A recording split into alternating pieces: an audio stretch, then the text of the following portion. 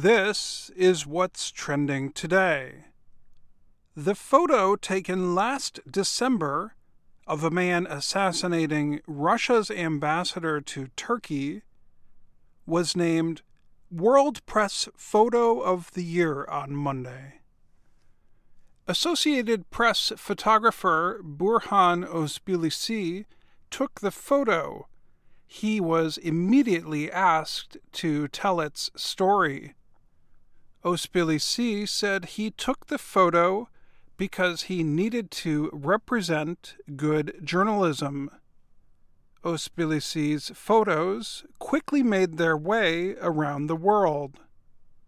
He said he thought something interesting might happen at the art exhibition in Ankara, Turkey, so he went to the event at the last minute and brought his camera. Mevlut Mert Altıntaş killed Ambassador Andrei Karlov and shouted, "Don't forget Aleppo! Don't forget Syria!" Altıntaş opposed Russia's involvement in the Syrian civil war. Özbilisi said he moved to a safe place in the gallery and took his photos because he would not have had a good answer if people asked him later, "Why didn't you take pictures?" Many people praised Özbilisi's bravery. Stuart Franklin is the photo competition's top judge. He said the photos were, in his words, terrific, and Özbilisi had extraordinary composure in being able to sort of calm himself down in the middle of the fray and take the commanding pictures that he took.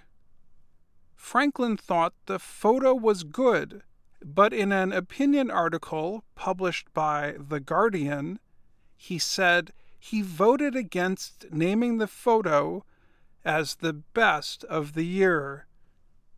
He wrote that the photo showing a murder was problematic, and he did not think a terrorist's message should be amplified by awarding a prize for the photo. Franklin said other photos in the competition better served humanity. While Özbilisi's photo was the press photo of the year, others received prizes too. Photographers won awards in many categories, including contemporary issues, daily life, nature, people, sports, and long-term projects. Jonathan Bachman of the Reuters news service won the Contemporary Issues category for his photo of Aisha Evans being detained by police in Louisiana during a protest over the shooting death of an African-American man.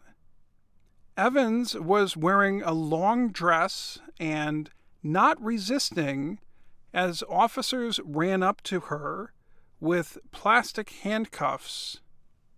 Franklin said Bachman's photo was an unforgettable sort of comment on passive resistance.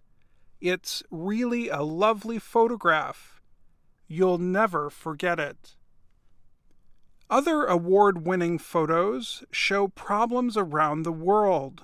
For example, the winning nature photo by Brent Sturton was a reminder of how endangered species are threatened by poachers.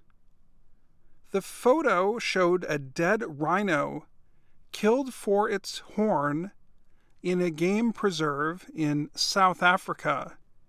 Another image showed a Cuban woman in a taxi days after the death of Fidel Castro.